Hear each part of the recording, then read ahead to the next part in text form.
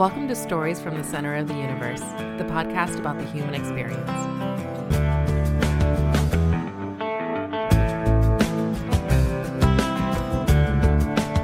Laura Colin Bell Marshall, welcome to Stories from the Center of the Universe. Really happy to have you. Thanks for having me. I guess we should start with how we know each other. Yeah. We met at the University of Virginia. That's right. Probably the finest school in the world. The finest, the university. The university. We don't even need to say Virginia. Yeah. How dare I even make the assumption that the audience wouldn't know? Yeah. Yeah, so we met each other a long time ago, and we're also connected through one of your sisters who married a guy that I served in the military with. Yeah, so it's and also through your company, who I do some work for. Yes. So yeah, lots of different points of reference, I would say. So let's start with how you grew up. You're one of five girls. You're the fourth of five. Right. What was it like growing up in an Irish Catholic house with five girls running around? Well, I was born on my dad's 30th birthday. And, my mother was barely 28 years old, pregnant with her fourth child. And, I was born on my dad's 30th birthday. In those days, they didn't know, boy or girl. So my mom, being the good Catholic who had prayed really hard, was convinced that I was going to be a boy. And there couldn't be any other answer, right? No, she was determined. Like, my dad's 30th birthday, she already has three girls. So, she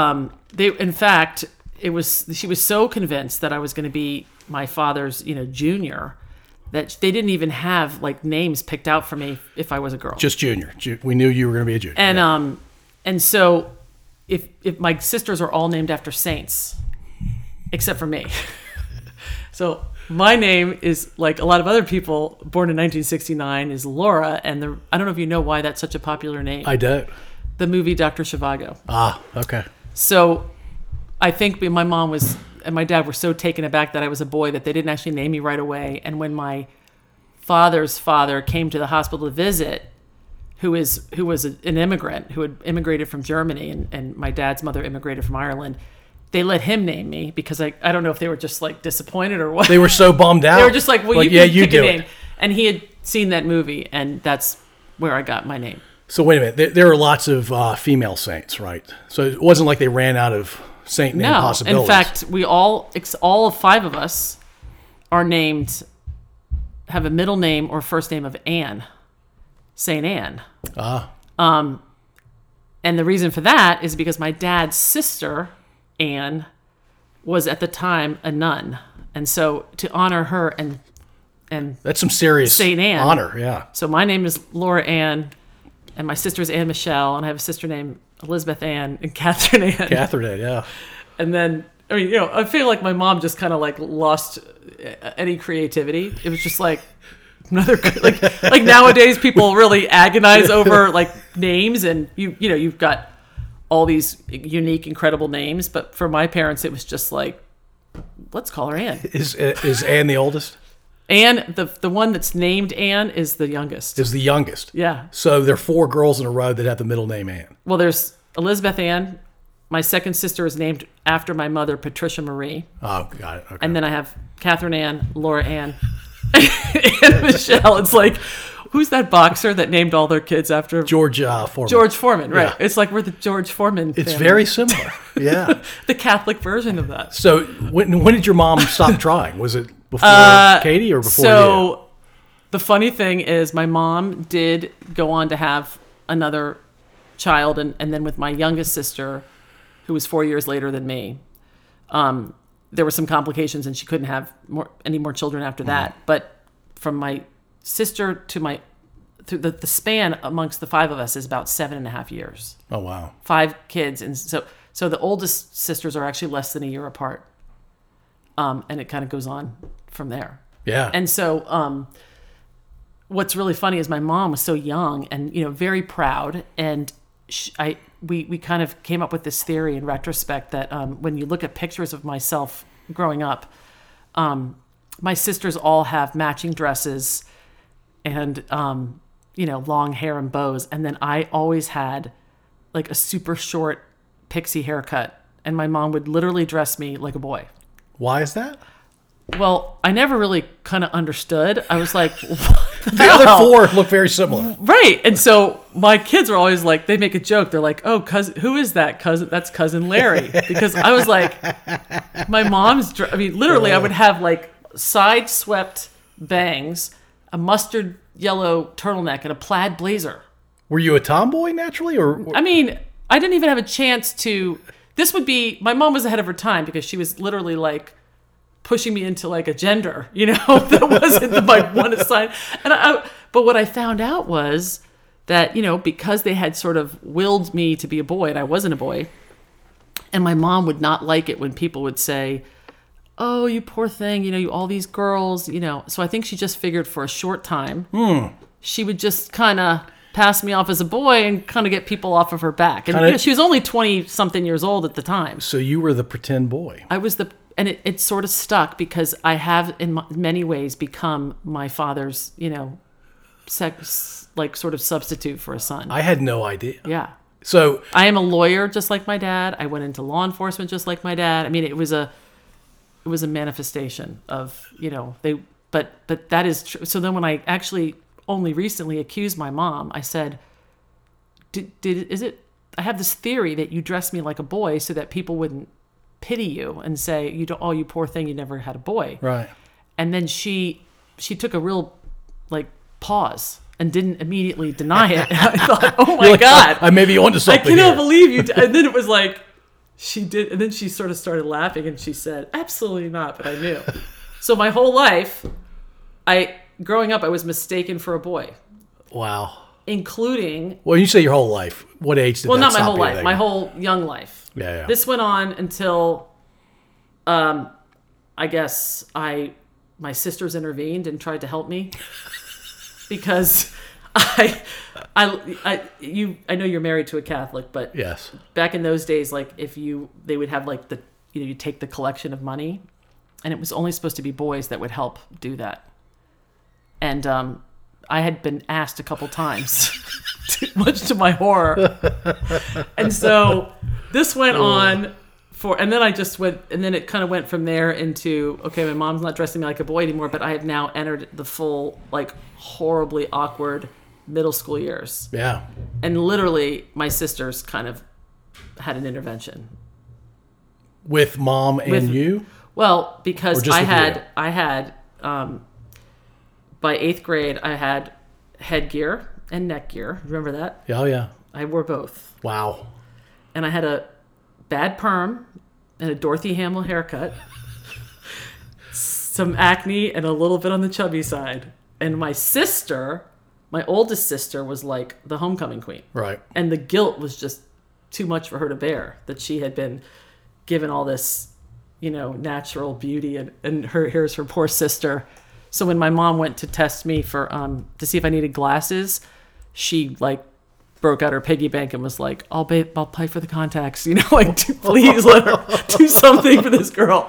And so, but that was, that was my formative years. And actually, I look at like the way my daughter and other young women, deal with pressure and social media and all these images of like girls and beauty and, I don't regret that. I actually feel like it really helped me to kind of hone a sense of humor. Yeah. Right? I had to find a way to deal with, being made fun of and picked on, and because that definitely was part of my, middle school and early, maybe going into high school experience, was just like people making fun of you and giving you a hard time. And so I just learned to be, to diffuse that with humor. Yeah, you learned to cope.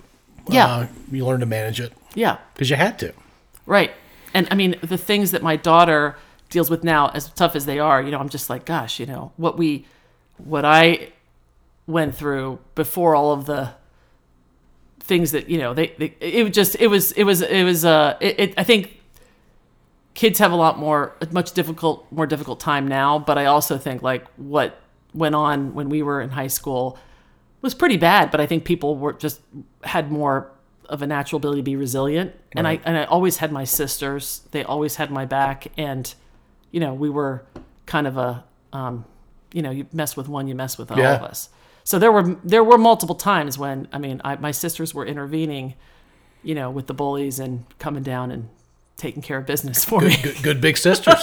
Yeah. That's great. So you're the fourth, but the fifth one, were your parents expecting a boy for the fifth one? And I think at that point they'd kind of figured this is going to be a boy.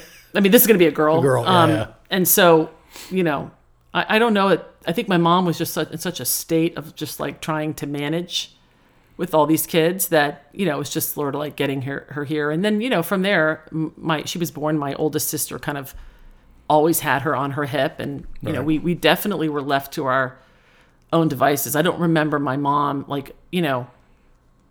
when I think about the way that I parent my kids now, and there's bath time and bath toys and scheduled, prepared. Right. My mom's like, everything is utilitarian in my family. It was just like food was made in a way that was, as my brother-in-law likes to say, no love in my mom's cooking. It was just like half a potato, big hunk of beef. We're not naming the brother-in-law? No, it was Mike. He said everybody calls my mom Mrs. C, and he always says there's no love in Mrs. C's cooking. She makes a mean lasagna, which I know you appreciate. Sure. Being married to a good Italian. Yes, I know. But my mom did everything kind of like, it was just sort of like, It was functional.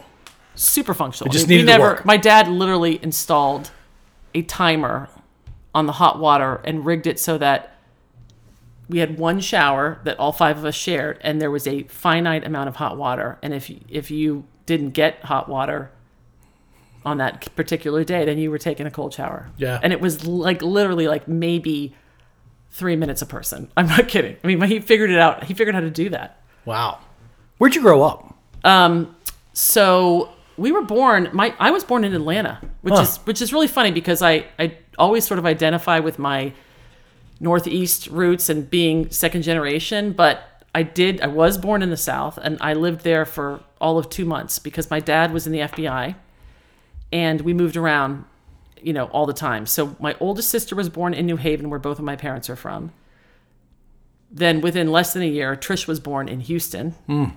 Katie and I were both born in Atlanta, and then shortly after I was born, I moved to Miami and lived there for 8 years, and that's where Anne was born.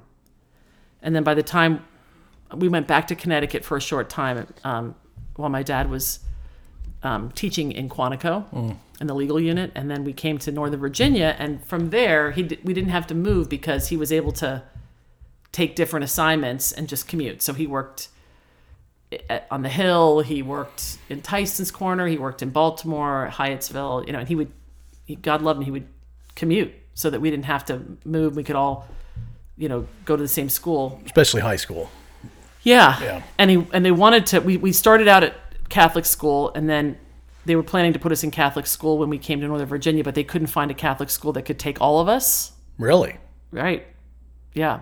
Some Catholic schools are huge, though. But right? the enrollment was high there, and there just wasn't one Catholic school that would be able to take had space in every grade. Right. So that's how we ended up at Fairview, and then Robinson Rams. Okay. So yeah. So where do you consider yourself from? I always tell people where my parents are from. Yeah.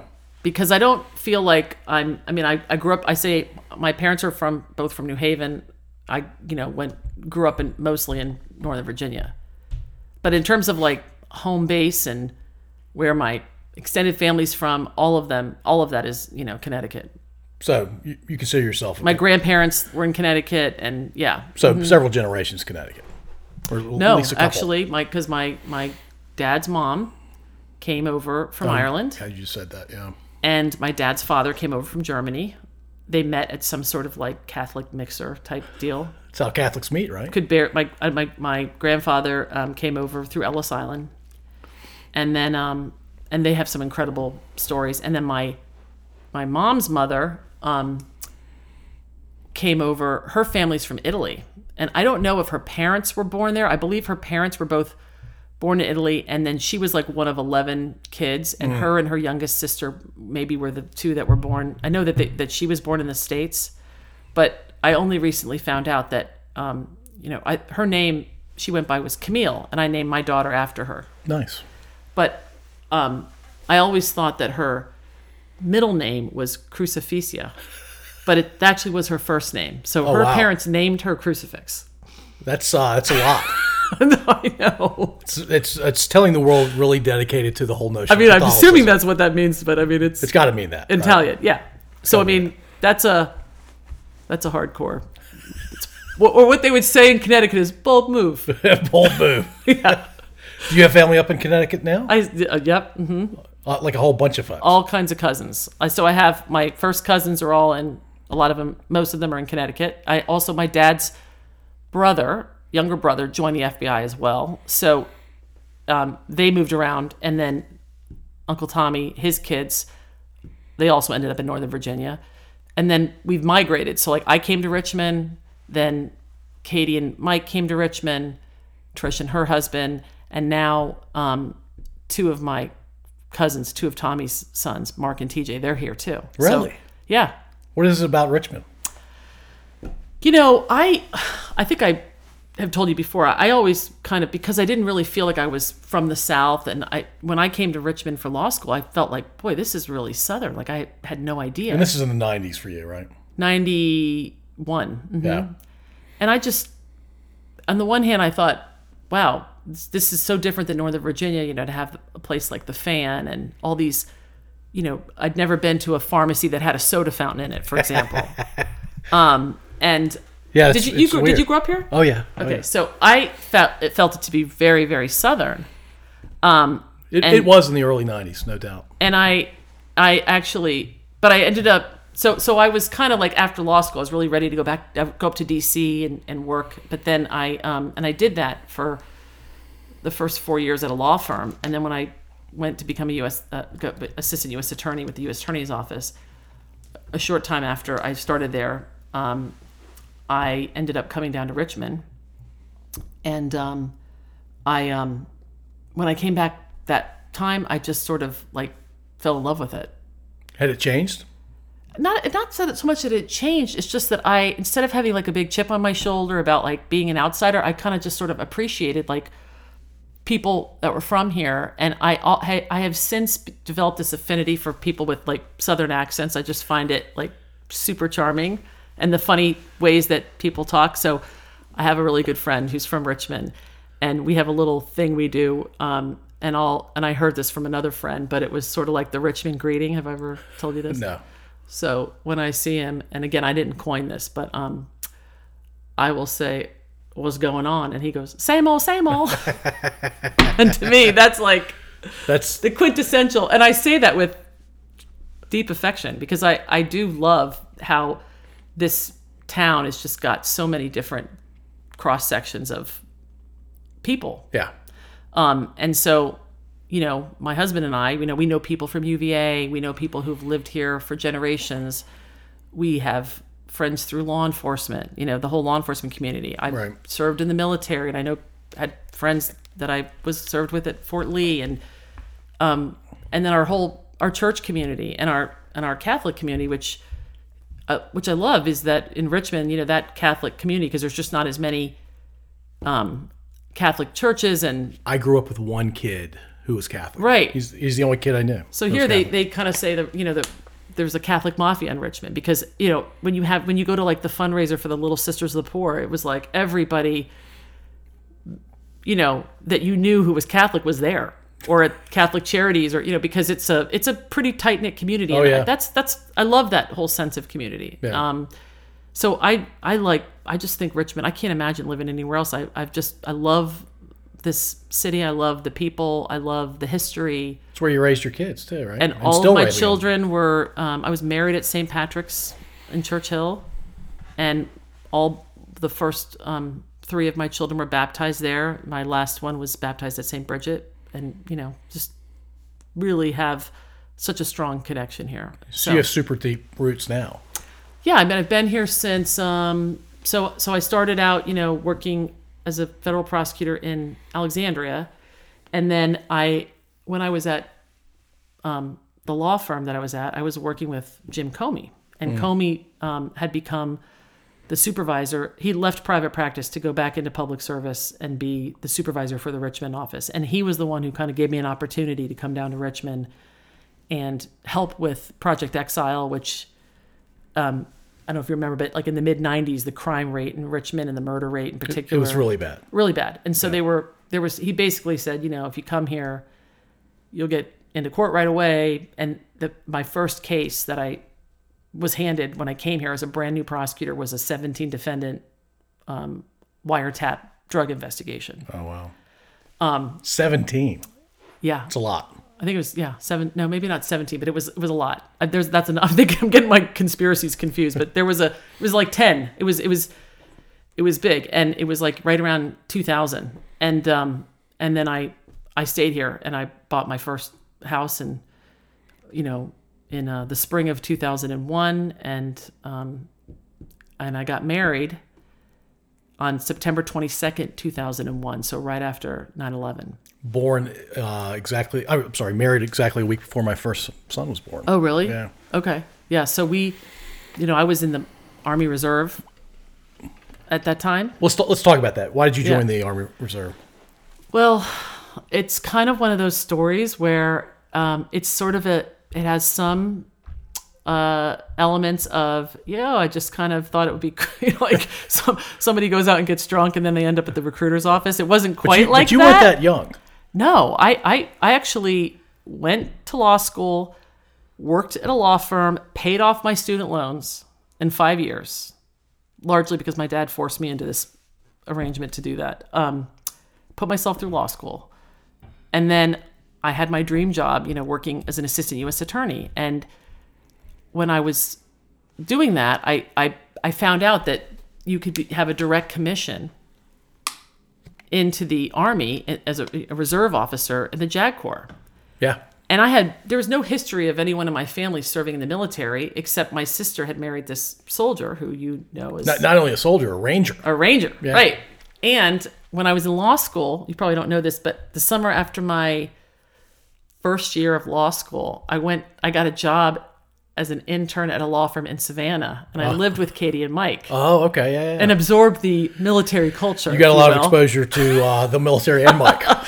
Well, my sister was newly married and living with Mike in a little townhouse off of base, and it was 2 bedrooms, and the guest bedroom she had decorated in a watermelon theme.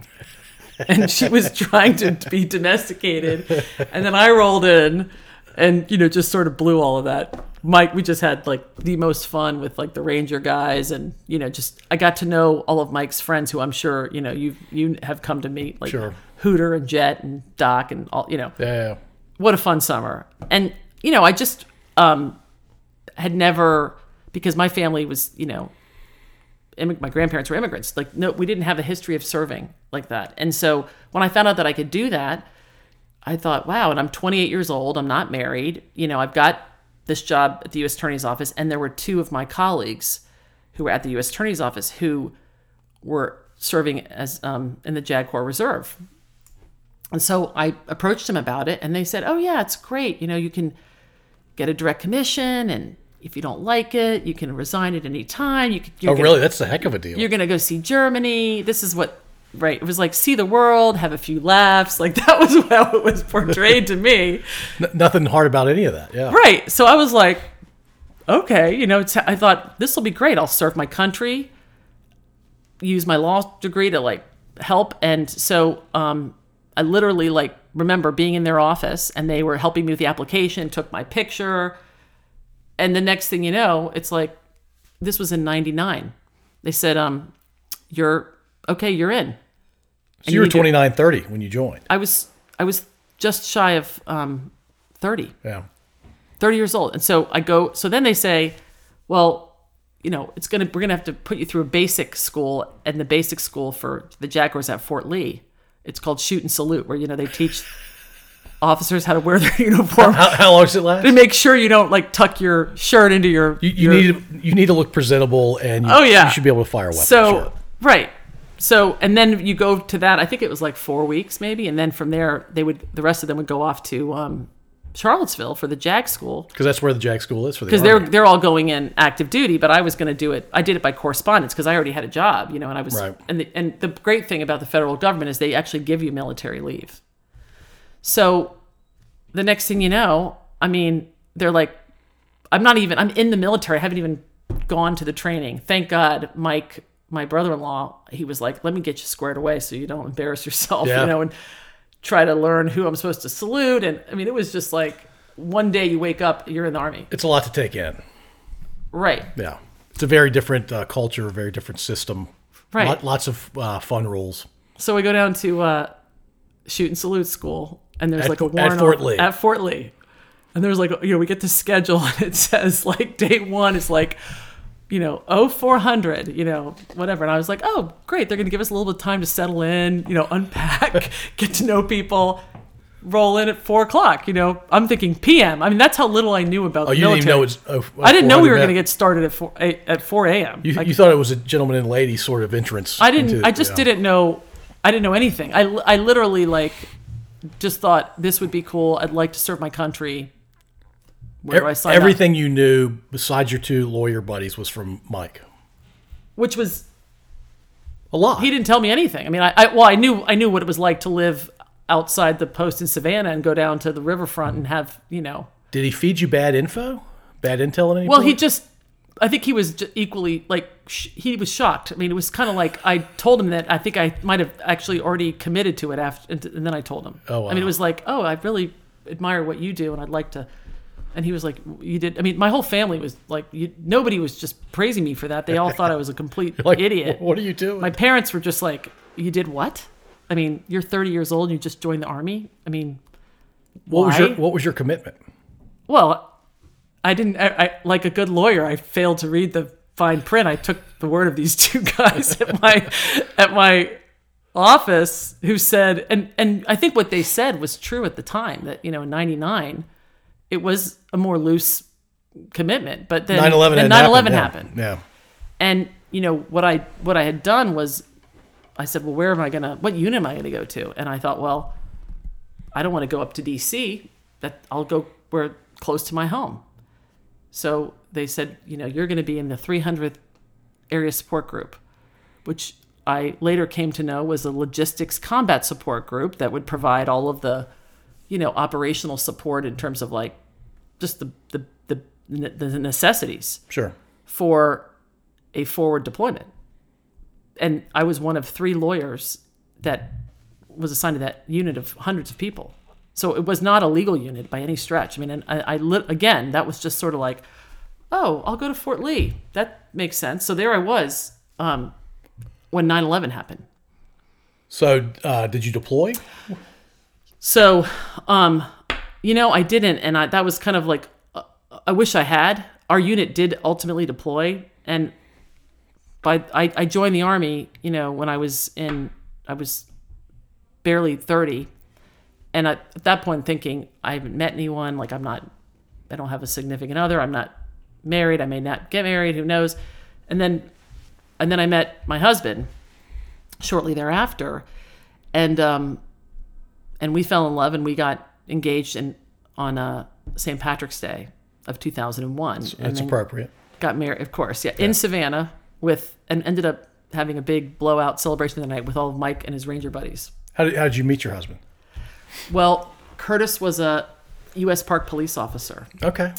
And when I became an assistant U.S. attorney, you start out working in handling the traffic docket in front of in magistrate court. And, U.S. Park Police patrols the GW Parkway and all of the monuments and anything that's federal property. Yeah. And so that was kind of a way to kind of hone your skills in court. DUIs, reckless driving, things that could actually require a mini trial. And they had that docket. So I did that for a few months when I first joined the U.S. Attorney's Office. Curtis and I kind of overlapped, and he came, he was one of many police officers that, was there in court that day. Didn't really pay much attention to me, which I took great notice of. And, but he was getting ready to go join the ATF. Mm. And so we just kind of crossed paths, and then In court. Yeah. And then one day, I got this call like 3 weeks after I joined the office, and it was from Curtis Marshall, and he was calling me to find, because he was basically saying, I'm joining the ATF, but I have this one case that I need to, come back and testify for. And he really probably could have called any number of other people who were. He knew what he was doing. It was absolute pretext call. Yeah. And in that call, he said, "Oh, by the way, I heard you went to UVA. So did I." Oh, I didn't know he went to UVA. Yeah, and I was like, "You did?" And I'm thinking, why? Okay, because I thought it was an odd thing that he was, like he went to UVA my year.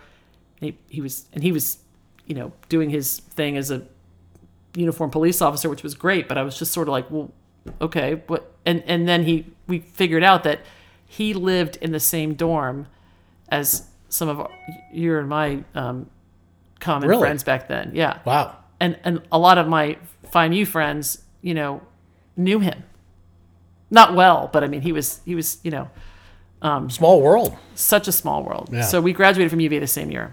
That's crazy. And then, from there, we just kept in touch, and he moved to Fayetteville. That was his first assignment for ATF. It's not a great assignment. And I always say, he married me for the hardship transfer. Because he's like a single guy, non-military, living in Fayetteville. It's not, It's rough. rough. That is very rough. And so, so that's how, but we met, and, we ended up having all these other points of, reference where we kind of crossed paths without realizing it many times. Wow. He grew up in Manassas, and anyway, so, he didn't know what he was getting into, but he has Did he know learned. you had four sisters? Yeah. Oh, yeah. He likes to say not a day goes by when he doesn't hear from. I don't get a phone call from one of my sisters before 7 and after 10. That's amazing. And we kind of like we talk over everything. So like I got to get their input on everything. From all four of them? Pretty much. Yeah. Wow. Everybody has an opinion, and there's a lot of communication about different decisions, and that drives him crazy. I think that would drive me crazy. When we were having our first child, he said, I want to find out the gender. And I was like, oh, my sister, no one's ever done that in my family. And my sisters, Let me check with my sisters don't do, like, they've never done that. They were all surprised, and he's like, well, okay, but like, I think I'd like to find out. And, this is our baby, so we should. I'm like, well, I just, I don't want to go against the family on this. And he's like, what? Like, what do you mean go against your family? Are you guys in the mob? Yeah, exactly. He was like, why can't we make an independent decision about... It's a fair question. But that's a dynamic of having all girls. It's just that my dad is a true patriarch. He's very much involved. Like, and we have been very involved in, helping nurture each other's children, and, some of my sisters are better than this at others, but they'll come to my kids' games, and I mean, we're just close like that. And so, he's adjusted to it over time, and I know he loves them all, and they think of him as a true brother. But it can be a lot. Five sisters is a lot. Yeah. It's a lot, Yeah. and 5 sisters, and I think my brother-in-laws have formed like their own little, support group. Yeah, because you don't think about that. There are 5 brothers-in-law. Yeah. And they get along? They all get along. I mean, they're so different. And I know for a fact that each one of them thinks, like, thank God I married the sister that I married. Right? But they all think that. Yeah. Like, each one of them thinks that, like, and that's great, right? They feel lucky, that they got, like, thank God I married this sister, because these other sisters I could never deal with. But each one of them thinks the same thing. That's hilarious. All right, let's go back to UVA. Okay. You ran track. Yeah. You may not remember this, and I don't remember exactly what day it was, but I had to run, I think every morning, Monday through Friday, to get ready to go down to this thing at Fort Bragg for Army ROTC. And we would run 4 to 6 miles typically, and we would start and end up on the quarter-mile track for the UVA track team. Right. And I'm running, and I wasn't fast to begin with, but after I've run 5 miles, I'm really not fast. Right. And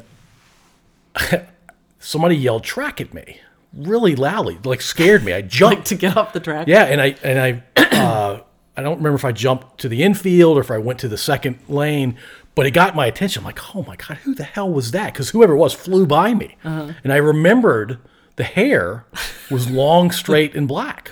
And I think a couple days later, I realized it was you. And I'm like, Laura, did you yell track at like this 6'3" dude who was running really slowly? You're like, maybe. I yell track at everybody all the time. Yeah, like that means get off the track. Yeah, and I'm like Army RTC or somebody on the track team. Who has the lane? It's probably somebody on the track team. Yeah, that's so funny. So talk about your UVA track experience. So the UVA track experience was, I was an okay runner, in high school. And I think, I'm not even sure exactly how it happened, but I think my dad had called the coach. And I was like, go dad. Because I had gotten like 6th place in the state meet, right? Sure. But it wasn't certainly not going to get a scholarship anywhere. But I did play field hockey and I ran track and I did a few recruit trips and to different schools. And my father had sort of set up so that I could come and be a walk-on the UVA team. But I wasn't like, their top recruit or anything. And whether or not it helped me to get in, who knows? But you were dedicated. But unlike the current, varsity blue scale, I actually, did do the sport. Right. And so that freshman year, I went out, and I was also, which you may recall, having a great time with my FIMU friends. Sure. And drinking a lot of beer and eating a lot of pizza. And, I was a distance runner who now had shin splints and didn't really look like I was a distance runner and kind of spent more time in the training room than I ever did running. And I constantly was injured because I just wasn't taking care of myself and I'd put on the freshman 20 and it just wasn't good. Right. And people didn't know back then how to really take care of themselves like they do today. Well, yeah. And I was just like so happy to have the, freedom and having a great time. And I had a great time first year. And I'll never forget. So the head coach didn't really know who I was. I mean, I wasn't really on the track and wasn't able to run that much. And there was a group of girls that were injured or trying to recover from injuries. And we were working with a volunteer coach. And some of these girls were scholarship. The other two were, scholarship athletes. But we were kind of in this little group. And so at the end of the year, the head track coach, he meets with every athlete and sort of talks about the year and goals and all of that. So I had, my meeting was scheduled with Coach Bingley, who was the head coach at the time. And I walked in there expecting like, okay, get better, get well this summer and there's always next year, right? But that was not at all the message. The message was, appreciate you coming out. Division I sports is not for everyone. Like it was basically not even a question that I was off, like I wasn't coming back. And I was totally stunned because although I hadn't run a step and I had redshirted, I thought, well, they'll still want me to come back. At least try. Right. But I mean, I was so far from an athlete at that point. I mean, I was just, really hadn't done anything to improve my, it just was, I was not. You were an 18, 19-year-old kid. I look like if I was going to be an athlete in any sport, it was certainly not going to be a distance runner. I mean, I think people would have said, there's no way this girl's a miler. I mean, well, I was just devastated. And I went home and I'll never forget, like, telling my dad about that. And we grew up across the street from Burke Lake Park in Northern Virginia. Was this lake that had a 4.5-mile trail around it. And I couldn't even make it like to the bridge and back, which was like a 2-mile run. I just cried the whole time. And my dad was just like, well, you got a decision to make, and he basically encouraged me. And I thought, well, let me it just put a fire under me, frankly. And I remember kind of getting the workouts from other, like he was sending workouts to the other girls on the team and they were forwarding it to me. And, I was running over at Burke Lake and I saw a girl that I used to run against in high school who ran from George Mason. And she was saying, yeah, I'm training at like 7-minute pace, just to run around the lake and 7. And I thought, wow, can I do this? And so the whole summer, all I did was wait tables, which my sisters and I don't know if you know this, we all worked at the same restaurant. No, I didn't know that. Yeah. That's a whole nother, which was again, a forced, opportunity that my parents provided. But I would get up, and I worked at this restaurant called Cece and Company. So I would get up and work out in the morning, go work at Cece and Company, and that was it all summer long. I lived on salad, baked potatoes, and crab soup, and I started to get back in shape. I mean, it started to heal. I wasn't going out. I was finally getting some sleep, and I just kept going and going. And then I started, training in a way I'd never trained before, where I said, well, I'm going to run these little half-mile markers and say, let me see if I can do 7-minute pace. And then I was like, wow, I just did it for a half mile. Now I'm going to do it for another mile. What about 2? And then by the end of the summer, I was literally just like running around the lake 3 times. Yeah. Doing like 12 and a half miles. Yeah, 13-mile runs. Rolling. At 7-minute pace. Half marathon. Just like going, and I was in great shape. And so Coach Bingley used to have this sort of tradition of they'd bring the athletes back a week before school started, and there'd be a 2-mile time trial on the track, and sort of like put up see who's in shape and who worked out. And I was living with all upperclassmen. I had 2 girls from my high school, one who's a year ahead of me, another one who's 2 years ahead of me. Both were recruited and got scholarships to run at UVA, and they had kind of taken me under their wing. So I was living with them and living with all runners and swimmers. And so I came back for the 2-mile time trial. Didn't tell the coach I was coming. Yeah, because you kind of weren't invited, right? I wasn't invited. Yeah. I mean, I didn't even know if he would let me on the track. And so I walked up to the track, and he was shutting the gate to close it to the public, to people like you that weren't supposed to be on the yelling track. And he basically got within 5 feet of me and said, oh, miss, I'm sorry, we're having track practice. The track is closed. He didn't recognize you. Did not recognize me. It was a complete, I wish I could do that now. I wish I had the fortitude to transform myself in 10 weeks like I did then. But it was a 100%, I was lifting, I was doing abs. I mean, I was in amazing shape. You were all in. Yeah. So I got on the track, and of course he when he saw that, he was just like, well, what's the harm? Let her try. And I won. You won? Yeah. Oh, wow. You beat the scholarship kids. Yeah.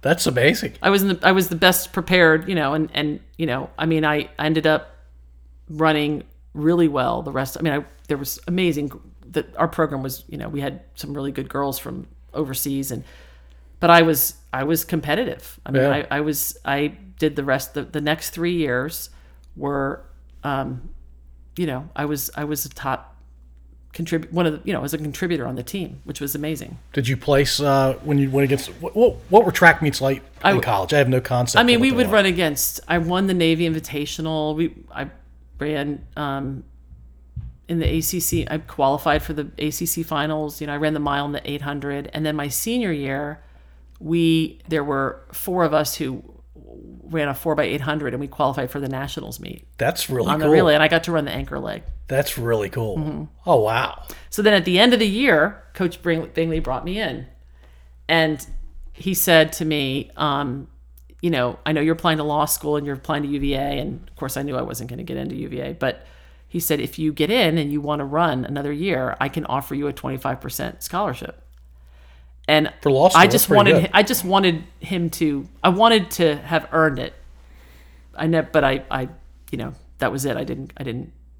Never ran. And then I graduated from UVA and went to Richmond Law School. But I did earn a scholarship that I never got. It never paid off, but you did earn it. But that was, in some ways, I feel like I had nothing to. I just had nothing to lose because I wasn't on a scholarship. So that attitude has definitely carried me in my life in terms of things that I've strived for, whether I got it or not. I always kind of come with it. Look, I literally have nothing to lose. It's a great attitude to have. Yeah. And then I went to U of R and I coached track. I was a grad assistant coach there and did continued to run for a while until, kids and work and craziness. So life. And I think I just did my knees in. So 2 knee surgeries later, my running days are basically over. But yeah, that was I loved, what a great sport. And it was a huge part of my UVA experience. And I still have incredibly close friends that I'm, like family, that are girls from the track team. Speaking of close friends that are like family tell me about some of the folks from Phi Mu that you are still in touch with. Okay, so Tracy, of course, and Tracy Alejandro, Tracy Quinn. Yep. She and I are in touch all the time, and the girls that got together recently, were Katie and Mary Boatwright and Emily Mann. I talked to Emily Manny, Felicia's on, she was on Wall Street for years. Now she's the CFO of a publicly traded company in gaming. So, I mean, I wish I saw everybody more, but there's, everybody's spread, right? All over pretty the much. place. Yeah. And, but there's, there's a group text and there's quite a few people on it. And so, and then Instagram, on Instagram with Susan Moran and just people that if I saw them, you'd pick right back up. Yeah, that's really cool. So that was and so I was really lucky because I had the whole track experience at UVA, but then I also, because I wasn't a scholarship athlete, I was free to pledge a sorority. Oh, if you were on scholarship, you couldn't? I think it was discouraged. Yeah. I don't know that there were any other. I mean, there was a couple of girls, but the ones that did the sorority, the few that did, I think they were all kind of walk-ons. It was hard for you to do both, right? Or actually all three. So academics, track, and being in a sorority? Not so much. There was enough time in the day? And then I also had a job. What was your job? I worked at the Biltmore. You did? Yeah. How many hours? I was a member of the inaugural staff at the Biltmore. Holy cow. Which was all athletes. I had no idea. Oh, yeah. It was like soccer players and lacrosse players, and they were the bartenders, and then I was a waitress. Oh, that's amazing. So I worked at the Biltmore because, I mean, I'm the fourth of 5 kids. My dad's an FBI agent, but my mom's not working. And we worked at the restaurant for years. Right. And when we made tips, we had to bring the cash home and put in an envelope under the dining room rug and give it. My dad was in control of it. So it's not like there was no allowance or, beer money was what I made and had. Yeah. Wow. And there wasn't a lot left over from the summer because we actually used that money to pay for our tuition. It's not a bad deal. No, I mean, I remember writing a check for like $2,500 for a full semester at UVA with my own money. Well, 2 things about that. One, it's cool that you paid for college, and 2, it was crazy cheap back then. Cheap, yeah. And I qualified for grants because we had 1 income family and 5 kids, and so. I didn't realize you could get grants being 1 income family. Back then, it was like the Pell Grant, or I can't remember. It's probably something similar. My dad didn't make enough money, I guess, given the number of dependents, where we could still get financial aid, right? And so, but getting the job at the Biltmore made sense to me because then I could see my friends and socialize, and then also make a little money and had your own money, yeah. And then if there was a shot or two that was being offered for people, which was not uncommon, I mean, I won't name names, but there was a lot of bartenders that were free to. A lot of college kids running the place for the communal. Sure. The communal drink. So, so I was very busy in school, but I, managed to do well enough to get into U of R Law School, which I was lucky because I probably could have applied myself more, but I was doing a lot. And when people say, "Oh my gosh, you really can't, D1 sports is so demanding, you can't possibly do it." I mean, I did that, a sorority, and I worked. Did you just you've always impressed me as a person who wants to have a lot of things going on. Overextend for sure. Yeah. But I remember we used to have these 2-a-days where you had to be at Coach Bingley's van by 7 a.m. for your morning run, and then practice was in the afternoon. And I lived on 14th Street. So I would try to go as the crow flies to U-Haul. Yeah. Which would mean cutting through lots of people's yards. I mean, I didn't have time. They were not close to each other. Because I was trying to get there and I didn't have the time because I was, overslept or whatever. So. And you didn't have a car? No. The whole time you were there, you never had a car? Well, no, but that was the whole point. You're supposed to run there. Oh, that's the morning workout. Yeah. Oh gosh. Okay. It actually just realized it never occurred to me to drive and cheat and park somewhere. It didn't even occur to me. I could have done that. I don't know. It might have occurred to me. I'm pretty sure. Literally, as you said that, I was like, why didn't I just park in Landeth Hall? But you wouldn't have received a 25% scholarship offer. Well, yeah. Yeah.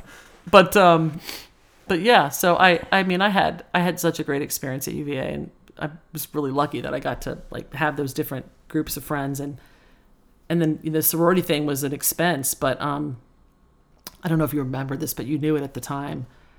I didn't think I could join the sorority because it cost so much money. And Felicia was like in a financial role, which is no surprise, right? She's a CFO. But Felicia was running the finances for the sorority. And she and Tracy, who was the president, and Susan, who was they were all like, had like important positions. They worked it out so that I was the kitchen manager. And that I had no, like, was that a title, or were you actually doing things as a kitchen manager? I was supposed to be doing things. I was supposed to be putting the food away at night so it didn't sit out. That was my job. And I got a little bit of a break on the sorority dues because of it. I got to live in the house. And I couldn't have hit my parents up for that, so it seems extravagant. It wouldn't even be, I wouldn't even asked, right? Because they would say, no, like you're not doing that, right? Or we don't have that. So, and they have never forgotten that. nor should they. And the fact that I didn't always do my job, which I think was just to put the food away. Did you never did it? I did do it. I think I did a good job. Felicia has a different take on that. She would tell you that I rarely did what I was supposed to do. So I actually had 2 jobs in college. Or 1.3 jobs, maybe we'll call it. Yeah, that's cool. Why law school? Well, I always wanted to follow my dad's footsteps because of from being a little kid. The mind, from being sort of prepared to be the son. And so I knew that I really thought I wanted to be an FBI agent. And my dad said, no, when he joined the FBI, you had to be a lawyer and accountant. But he said, go to law school and then actually practice and you can be a federal prosecutor. And so that was really why I went to law school. I always wanted that job. Federal prosecutor. I wanted to be a federal prosecutor. Why federal versus state or local? Because my dad having been an FBI agent, he worked with federal prosecutors and he had done federal work. And I mean, I would have just absolutely enjoyed being a state prosecutor. But I think I just sort of followed in hey, this is what my dad would like me to do. And since I was his, son, you had to follow in the family business. And his father was a police officer in New Haven. And of course my uncle was an FBI agent. And so I really wanted to be in public service. So that's why I went to law school, and then I was fortunate enough to get an opportunity to work at a big firm, which was kind of the next step, because back then you couldn't just graduate from law school and be an assistant U.S. attorney. I mean, right. You had to have experience or a clerkship and so I was trying to find my way to get the experience to do that. What's your most memorable story that you can talk about being a lawyer? As a prosecutor? Doesn't matter. Any time. That you can talk about. There's so many. I'm not trying to get you in trouble. No. I mean, there's been incredible stories as a prosecutor in terms of like things that have happened that between my husband and I, with him and the work that he did and the work that I did. But the thing that's jumping to mind is when I went into the private sector, I've been able to do some pro bono work, and this is sort of a worlds colliding thing, but I represented someone under the First Step Act, which is a piece of legislation that the Trump administration passed that allowed people who were sentenced under the mandatory sentencing guidelines, who didn't have like a violent criminal history, a chance to be resentenced, basically, if they met certain criteria. And I got involved in a case this guy had been sort of trying to appeal his conviction or get some kind of relief from a life sentence. Oh. And nonviolent, and he was in for life. Right. Wow. Because of the weight. And he had 2 prior convictions that made him a career offender, but both of them were as a juvenile. Oh. They were treated as adult felonies, and one of them was actually for burglary, And when I asked him about it, he said, well, I took a TV out of a house that I had been staying at because it was my TV. So, I mean, just a really compelling case. So I got involved in that. Long story short, you know, I sort of dug, found some things out that were really, I thought, compelling and mitigating. And in addition to that, this guy had really done the work in terms of just an incredible rehabilitation effort in the 23 years that he'd been in. 23 years. So breaks your heart. He's become a really good friend of mine, and he's 46 years old. Great guy. But he had done things in prison that to me were so inspiring, because here he is facing down a life sentence that he really had no hope of ever getting out from under. And he was early 20s when he went in, and he got college credits and a GED, and he became almost like a peer counselor and helped other people who were suicidal. And I mean, he just had done a lot of really good things and helped a lot of people, and, you know, crushing circumstances, exemplary right? life. And when he could have just, like, I marvel at the level of fortitude that would take. So he through a number of circumstances, you know, coupled with the record that he built for himself, some things that I was able to do from a legal perspective, the judge basically gave him time, you know, commuted his life sentence to time served. And when we finally got the ruling, it became effective in 14 days. So I actually got to place a phone call to tell somebody that they were going home in 14 days. And he thought it was life. Yeah. And we've been working on his case for about 2 years. And he had multiple other firms and lawyers that have been helping him for the last God knows how many years. And you got to place the call.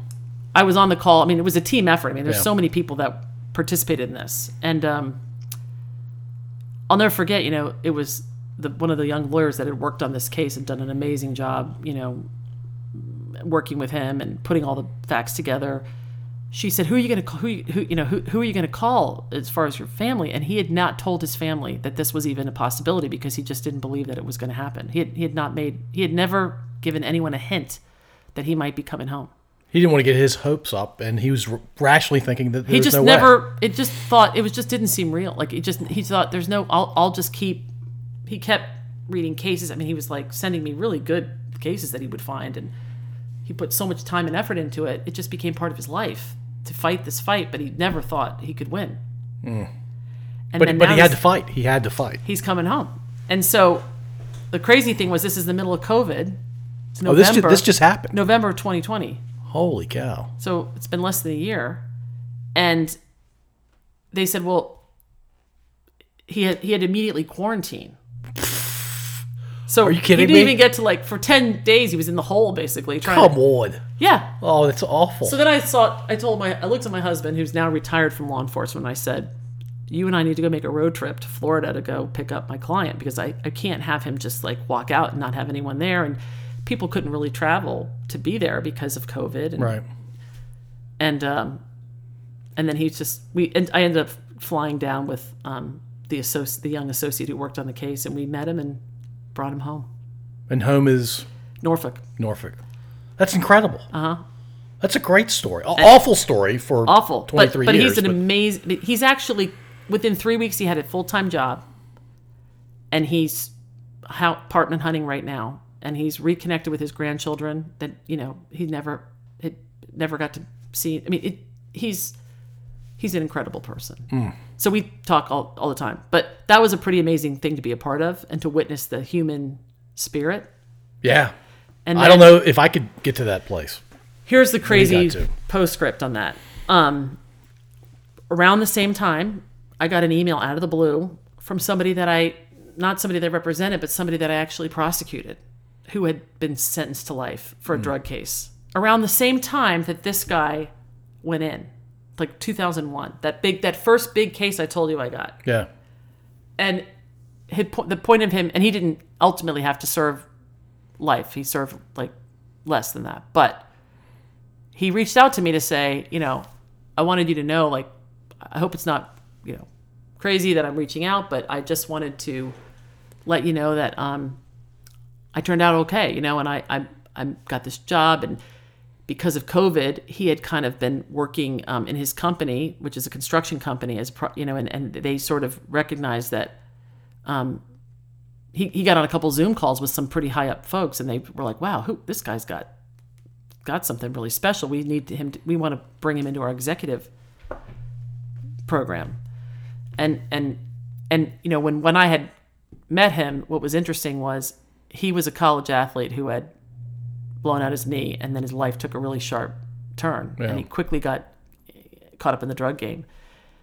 He went to a high school in Virginia and knew some of the people that I ran against in high school. So this was somebody that was kind of near my age, and also somebody that you would say, you look at and say, I'm prosecuting this case, but I could see I probably would have been friends with this guy in high school. Like if we had gone to, he's came from a nice family. I mean, this is the thing about, like, everybody has a story, right? And a lot of people don't necessarily realize that every person who comes to, court, and there's some people have done really, really bad things. And there's other people that are just a victim of circumstances, life, bad luck, poor choices, whatever. And that was him. I mean, he's a really talented individual. And we had a couple conversations where I sort of let that be known that, hey, you're staring this down, but, like, if you ever get a second chance, you can really do something with your life. Yeah. And he never forgot that. And he wrote a letter to me to tell me that. It's amazing. And we recently, we've reconnected, and he's got a great family, grandfather, he's really committed to, like, helping people avoid the same mistakes.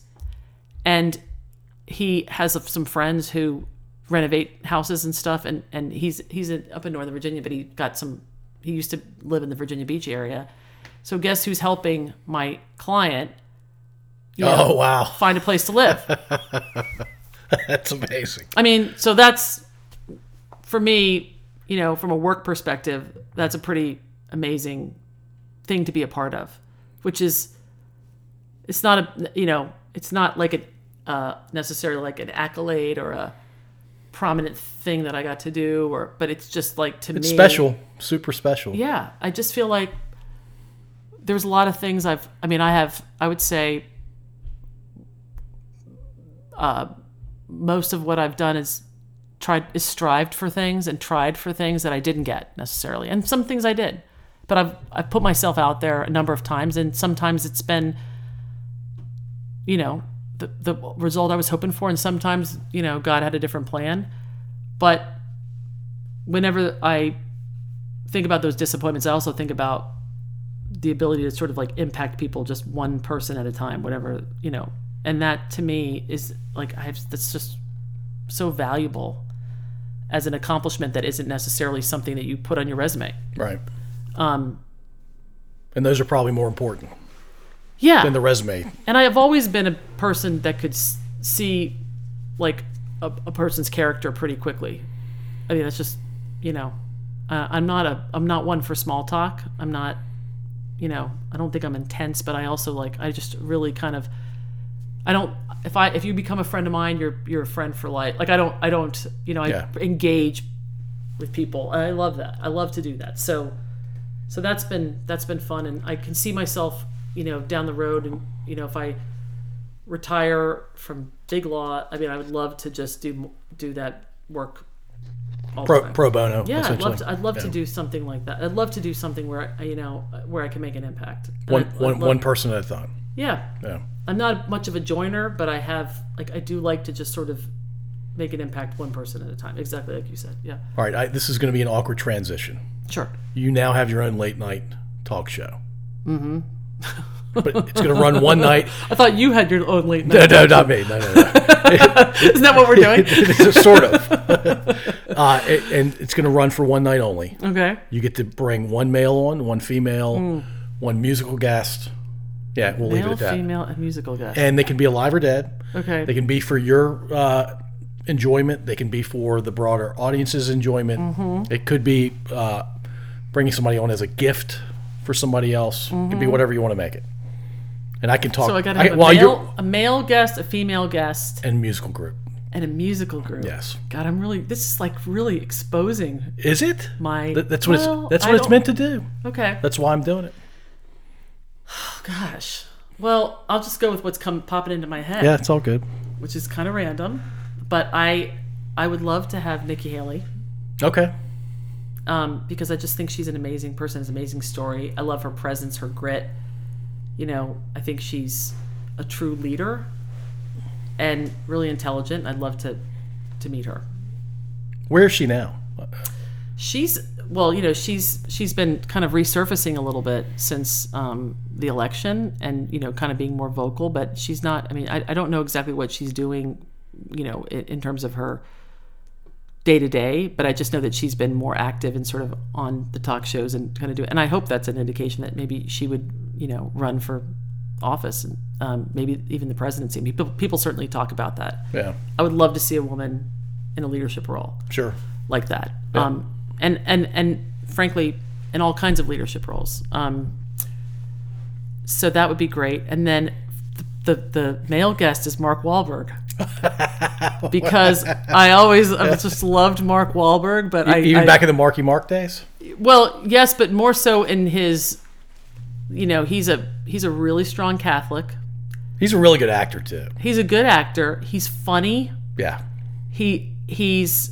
I don't really follow a lot of people on Instagram, and frankly, he's tough to follow because there's like these huge segments of him working out, which is like, I don't. Makes me feel, he's filming himself Mark's working out? Making me feel like terrible about myself, but like he just is. I think he's a great actor, and I also think he's a good guy. Yeah. And I think he's such a unicorn in Hollywood to sort of. He actually, when the Pope came to visit, a few years back, and he attended a rally, and he wasn't afraid to like step out there as a Catholic. And I really respect that. Yeah, he was being true to himself, especially in Hollywood. Yeah. So, but I also think he'd be a really good guest. Musically, my music taste is so random that my kids and I have a game. Random or broad? Well, both. Okay. Because when I put my iTunes on, my kids and I play a game where you have 3 spins, and after the third spin, if you pass, you can pass 3 times on the song, right? And then after the third one, you're stuck with whatever comes. And I like heavy metal, rap, Irish music. You had me at heavy metal and rap. Classical music. Okay. Yeah, I saw Guns N' Roses front row recently. Recently? Yeah. Where? Twice. Dallas, and when they first came back, the Hell Freezes Over tour, which has been going on now for God knows how many years. Yeah. That's like and then I saw them in North Carolina when about 4 years ago. GNR was big initially back in college. Yeah, late 80s. I dressed up as Axl for Halloween one year. So putting aside all of the, what's not PC, that back then we didn't really know right. take much notice of. Right. I do love the pure rock and roll, but I also love Kanye West. I think he speaks his truth, even if it's not something I agree with. I appreciate authenticity. He is authentic. There's no doubt. Yeah, so I guess I'd have to have one of those two. But you're not committing tonight to this fictitious late night talk show. I guess I think I'd have better. I don't know. I think neither one of them would be on my talk show, but yeah, that would be kind of fun. They might.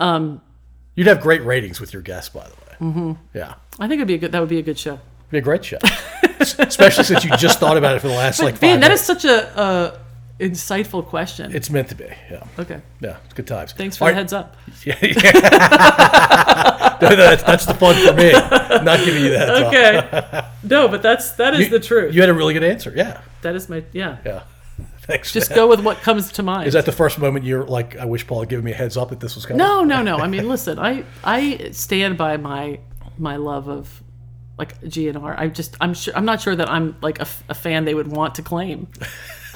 52-year-old lawyer with 5 kids. Or aren't they in their 50s? And frankly, Kanye probably wouldn't want me as a fan. I mean, yeah, well, that's true. They are. Yeah. And when I went to Guns N' Roses, it was really interesting because I made this discovery that doesn't work for every concert. But if you wait till the day of a concert and then you go on like a Ticketmaster or whatever, those sort of general admission seats that go for like $8.50. Right at the front row or whatever, you can get those tickets for like $275. Like a couple hours before. Right.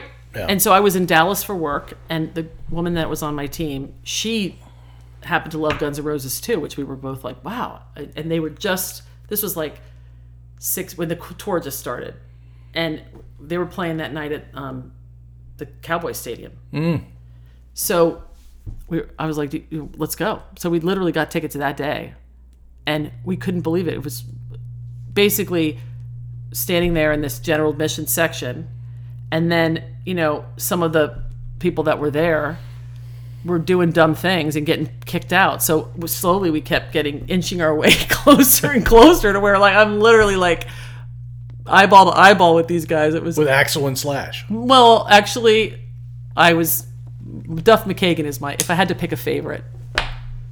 I had no idea you're a Duff person. Duff McKagan, also a Catholic. Air quotes, I guess. I don't know how devout, but he's got the Irish lesson. I'm also a partial to my people of, I don't know if he's Scottish or what, but the Celtic connection, which is a Mark Wahlberg thing too. I think they have a little bit of that. He's from Boston. I have relatives there as well, but I definitely identify with that. Because that was the way I was, very much raised in the Irish Catholic, all those funny stories and things you hear about families like that is kind of like my family. It's entertaining for me as a non-Catholic. Oh, I'm sure. Yeah. I'm sure. There's a saint for every single possible problem you could have. Like if you name a particular challenge. So, for example, like you can't find a boyfriend, and then there's a saint for that. Saint Anne, bring me a man. Oh wow! Or Saint Anthony, look around, something's lost and can't be found. You need to sell your house. There's a saint for that. How many saints total are we talking about? I mean, I've bumped into. There's a a few saint times. for everything. There's a patron saint of every. There's a patron saint for realtors. There's a patron saint for everything. Patron saint of traveling. Oh yeah. There you go. So, did your wife give you that? Yeah, she did. Okay, see? Yeah. Look at you. You're a closet Catholic. A little bit. There's still time, Paul. There's still time. Oh, the Lord works in mysterious ways. It's clearly calling you. I feel like I'm being calling you right to now. the faith. Well, you mentioned 5 kids earlier. Mm-hmm. Let's close with you talking about your 5 kids. Okay. So Maria is the oldest. She's 26. Then Patrick is 18, senior. Camille is 16. Oh, yeah, she's 16. She'll be 17, so she's a junior. And then Sean is 13, and Declan is 7. All very good Irish Catholic names. Yeah, and Maria is our. We became foster parents, so Maria was our foster daughter. She's been with us for 10 years. And she's obviously, Oh, so you adopted when she was 16? Well, she was 15 when she came, and just a few days shy of her 16th birthday. So, we became foster parents sort of roundabout way, and within a very short time, she was 18. Right. So we've never legally adopted Maria, but when I tell people like, is she my daughter? She's my. I absolutely think of her like I think of all my children. She's my daughter, and we're her parents, and we love her. And she calls you mom, and she calls her dad. She calls me dad, and she has an amazing, mother in Haiti that she has a real deep connection with her Haitian roots, and so she talks to her mom in Haiti, and she has a sister who lives here that we love and adore, but Maria's family, and Maria's still here. She lives in Chesapeake now. Okay. She graduated from CNU. She's an amazing person.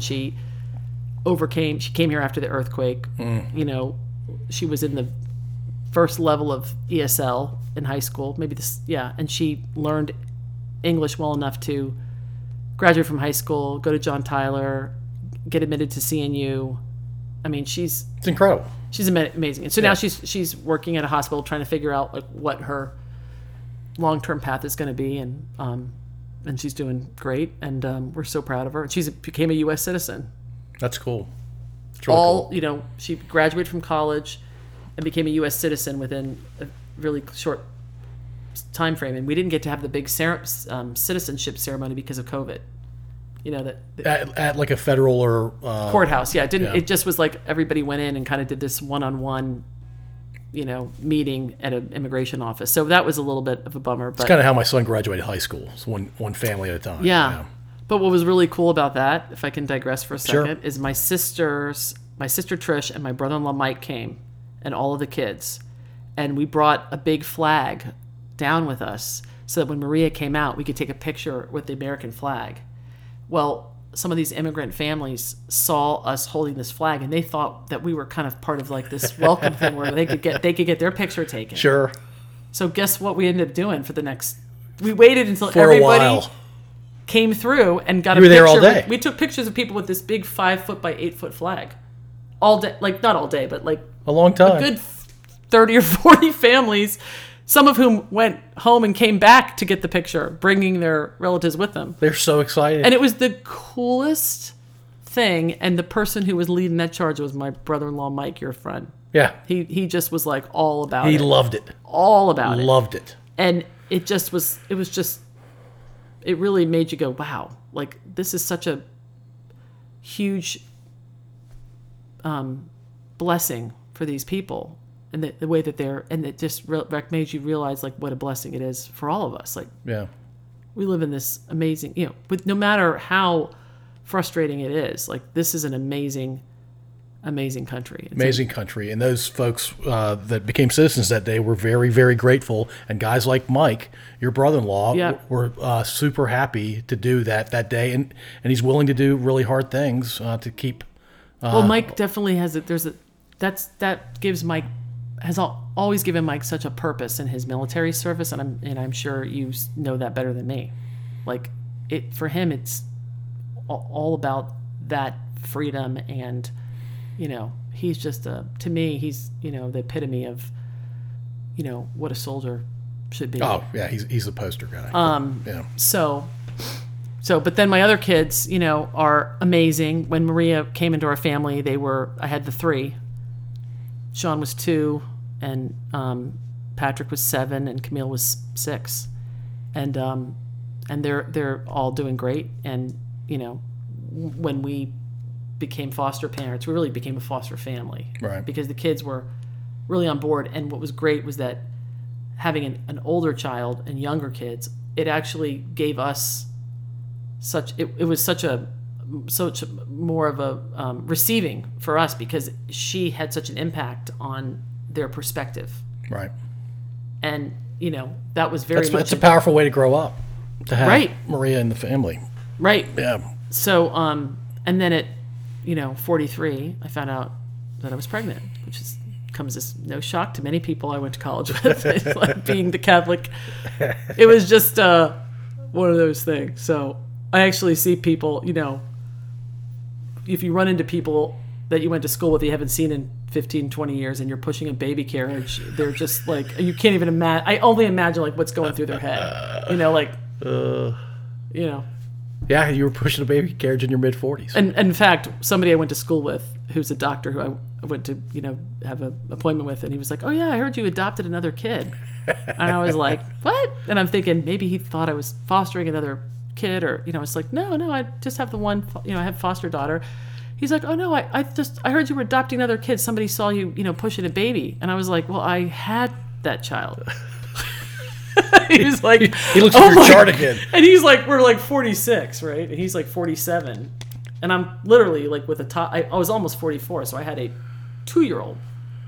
So he was just like, oh, okay. That's fun stuff. But that's just me taking a bite out of life and getting all I can out of it. I mean, it's just, he's definitely keeping us young and so fun. And, it's one of those things where you would never intentionally say, I'm going to have a baby in my mid-40s. But then when it happens and the baby gets here safely, it's just like such a blessing. It's like you can look at your kids and say, wow, my kids are all going into middle school, and I had a moment to think about that and say, wow, I wish I had taken the time, and it just went by so fast, and I didn't really appreciate those amazing years when they were little. Yeah. And then somebody hands you a baby. Yeah. And you get to do it. It's a great way to think about it. You get to do it. Like, I savored every minute of his being little, and and he is, as my kids like to say, he's 84 months. That's funny. Because we just threw all good parenting. I mean, we just spoil him because he's so darn cute, and we're too tired to really do anything else. He's out of diapers, though. Of course, but they just basically say, like, we treat him like a baby. Like, we baby him, and that's their way of letting me know. Well, he's the youngest. That's what happens with the youngest. He's the youngest, and he walks around telling everybody, including people at, like, the gas station attendant, that he's a miracle child.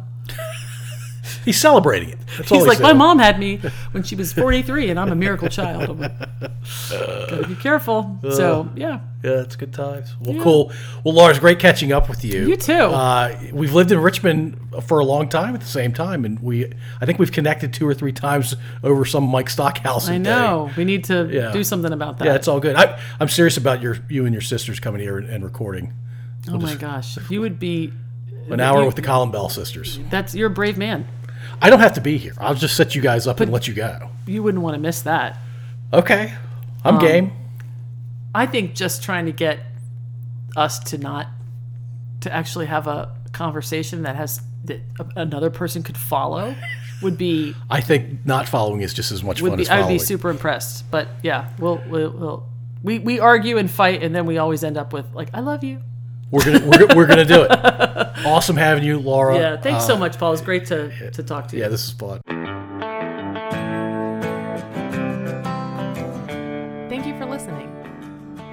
If you enjoyed this episode, please subscribe to wherever you listen to podcasts. We'd also really appreciate if you'd rate and review us. You can find us at scodupodcast.com.